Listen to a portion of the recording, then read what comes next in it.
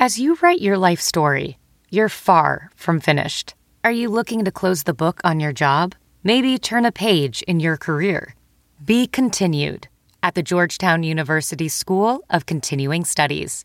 Our professional master's degrees and certificates are designed to meet you where you are and take you where you want to go.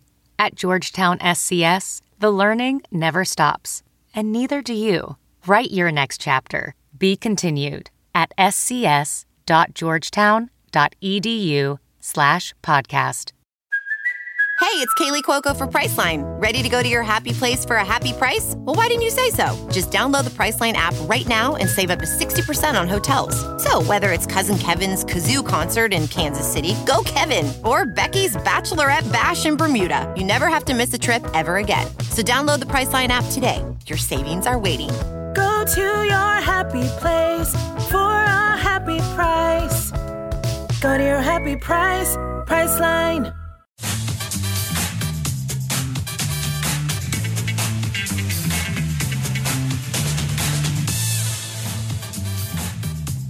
Oh, yes, DC Sports Live, presented by Marlowe Furniture. Travis Thomas, Super Bowl champion, Brian Mitchell. We had to bring in a Super Bowl champ so we can ask him about, The Super Bowl? Oh, the Super Bowl. I may have some things to say. I'm sure you do. We'll yes, get to that will. in a moment. But first, sir, we'll start with that crew over there. Yeah, we'll go with 3, 2, 1. We'll get into the Wizards game with our Wizards Outsiders, let's get Nick boys. past that $1,500. Look, man, I think for health reasons, I'm not going to lie to you, I may need to quit watching this team. My pressure high, my sugar is low. I mean, my God, Trae Young doesn't even have facial hair. He's so young. Vince Carter's 167 years old. Kent Bazemore looks like Teddy Riley. That's luck right there, though. I mean, come on, man. The rest of them weren't luck. 137. The Wizards gave up 137 points to the Hawks. 137-129. Wizards have now lost 2 in a row. Good God almighty. Wizards Outsiders, mount up. Let's bring in Nick Ashew and Wes Hall and just find out what is really going on. Because this is ridiculous. Yes, it is. Well, where do we begin? How much time do we have? Listen. I mean, Skip Carter will tell y'all when he'll give us Here's the amazing thing about first off, 1945. All the way back in 1945. Listen, the fact that this team continues to overlook teams. Anybody. And then goes out and overlooks more teams again on top of that. Like they just did this with the Cavs. And then they said after the game against the Cavs, we overlooked them. We should probably play better. And then you have the Atlanta Hawks, who were just as bad as the Cavs, whose aspirations at the beginning of the season weren't the conference finals like the Wizards. It was making the playoffs. Getting the number 1 overall pick. Oh, but wait, there's more, because they've already played this game before against the Atlanta Hawks. Oh, and against the Cleveland Cavaliers, where they've gotten blown out of the building twice against them. So, look, I don't know. I don't understand why this continues to be the issue with the Wizards, but they just love to overlook people. Why? Why do they find ways to do this? It's so disheartening. I understand, Trav. Why? When I watch it, I get wild thoughts. It's like, what's going on? Listen, man. Look, when you look at the team, you get frustrated. Yeah. And I understand, but the whole thing about it is this team goes out, win a game, and then they start feeling good about themselves. Yes. And then they start looking past people. They have to learn how to put that, you got to string them together. Right. Then somebody will believe that you're who you say you are. But I don't like hearing people tell me who they are. Show me who you are. That's the whole thing. And this team has not consistently done that, whether John is in the lineup or not. They win a game, they start feeling good, they smile, they get brash, and then they'll lose games to people they shouldn't be losing to. So they have to find a way. I got a question, B. Mitch. Athlete extraordinaire, you played at the highest level. If there's anything that you could whisper into the guys in the locker room on this team right now to try to right this ship, what would be your words? Stop losing. That's what I would whisper. And don't believe it.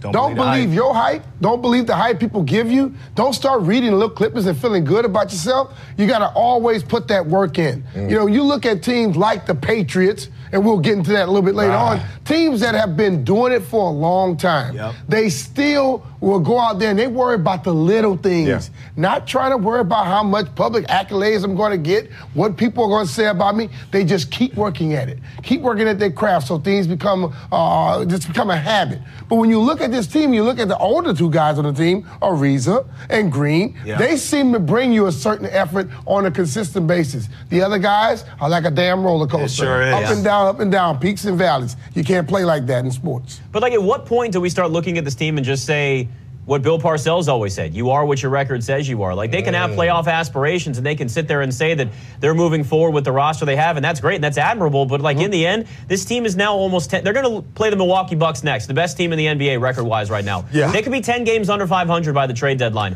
That is far off the pace of what was expected with this team, and there's just certain points where you have to look at this and say, it's not working with what you got collected on that roster right now. This ain't it. That's true. Ask you and Wes, before we go, because we're about to move on to number 2, can you talk about the Jeff Green sweatshirt you guys were going crazy about? What was going on there? $1,500 for this thing. Wolf season, baby. No. That's what I'm saying. No. Look, man wanted to wear the Wolves. Let the man wear the Wolves.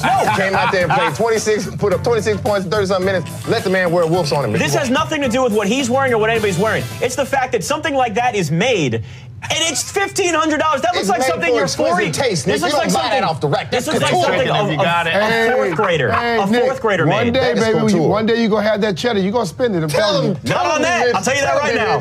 I can make that. You know what? I may even try to do that. I'm going to find 2 wolf stencils and I'm going to wear that. You got 5 weeks. All I need is a sweatshirt and Make 2 it in wolf things. Travis size. Make it in my size. You know what? I'm so going to make you do that. This is going to happen. You better get you a regular sweatshirt. I'll wear some it. wolf patches. Yep, I can do it. On it. And I'm only going to charge $500 for that.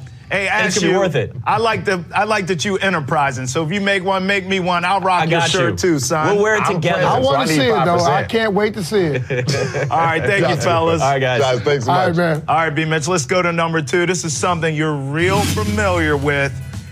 The Super Bowl. Looks like the Patriots won yet another Yes, they did. Super Bowl. I mean, seriously, I'm losing count at this point.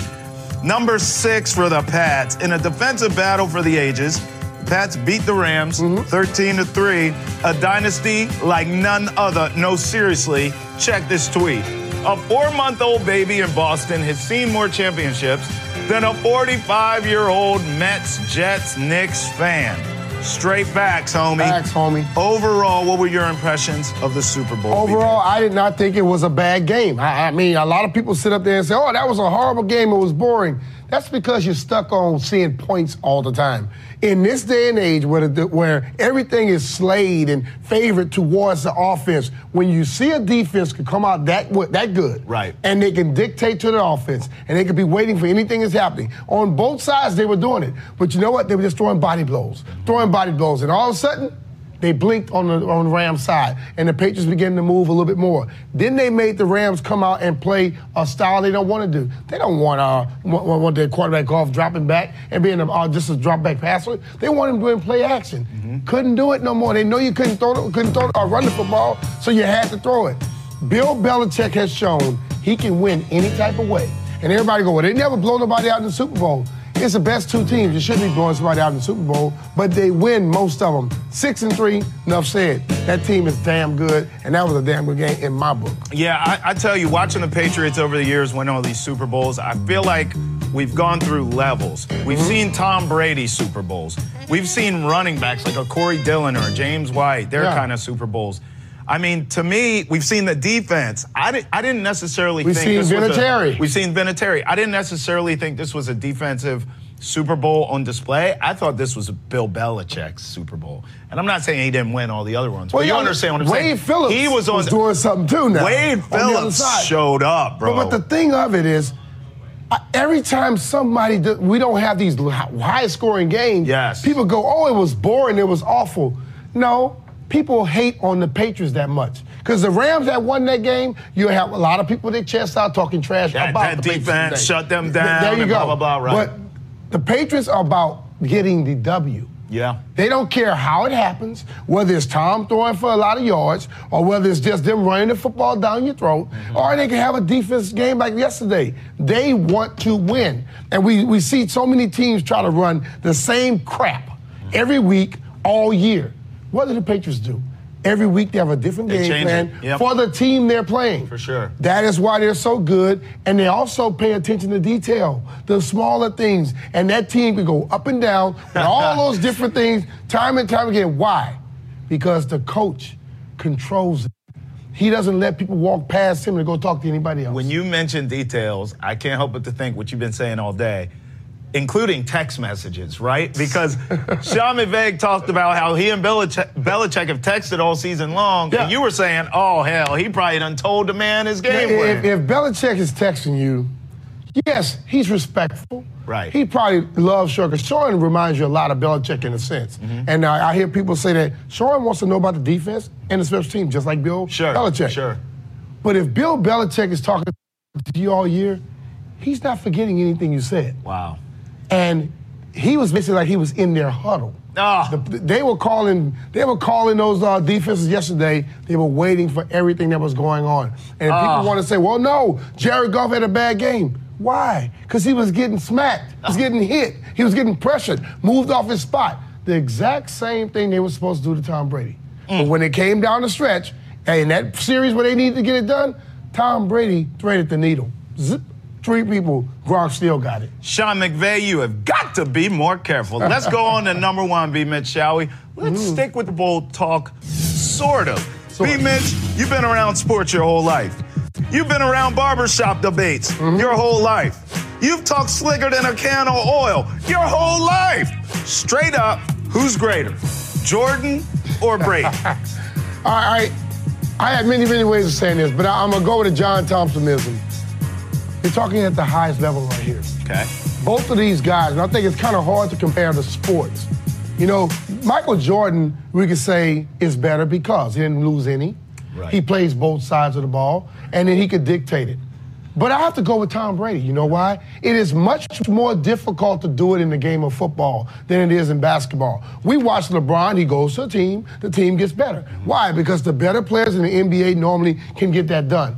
One dude doesn't make that big a difference in pro football. And you look at the people that he's had with him.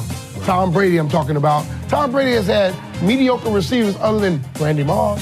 You know, he had Gordon for a little bit. You know, Ocho Cinco was Ocho No when he was over there. I give him Gronk, even though he's Brown, tight end. Who also played defensive back. Deion Branch. He had Gronk, a few people, but this guy has gotten it done with no matter who. Right. And if people can hate on him all they want, he has been in the Super Bowl when he was quarterbacking 9 of the 17 years, because 1 year he was hurt. That's right. So it's 9 of 17. That's over 50%. Crazy. The man is remarkable. Hey, Jordan is great. Yes.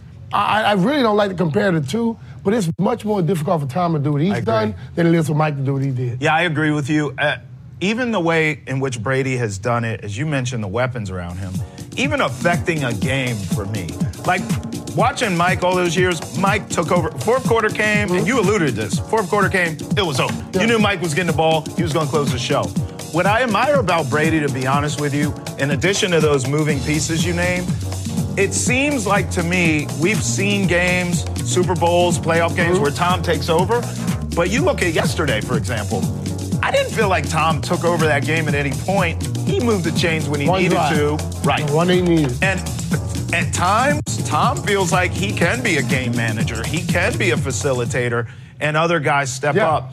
I always saw Jordan do that. And I remember the passes to Kerr and Paxson and guys like that who would hit a shot every now and again. But those were few and far between. Brady consistently can do that. Brady can either dominate a game if he needs to, or he could say, okay, it's your night. He could kind of quarterback. But let me ask you a question. How's that?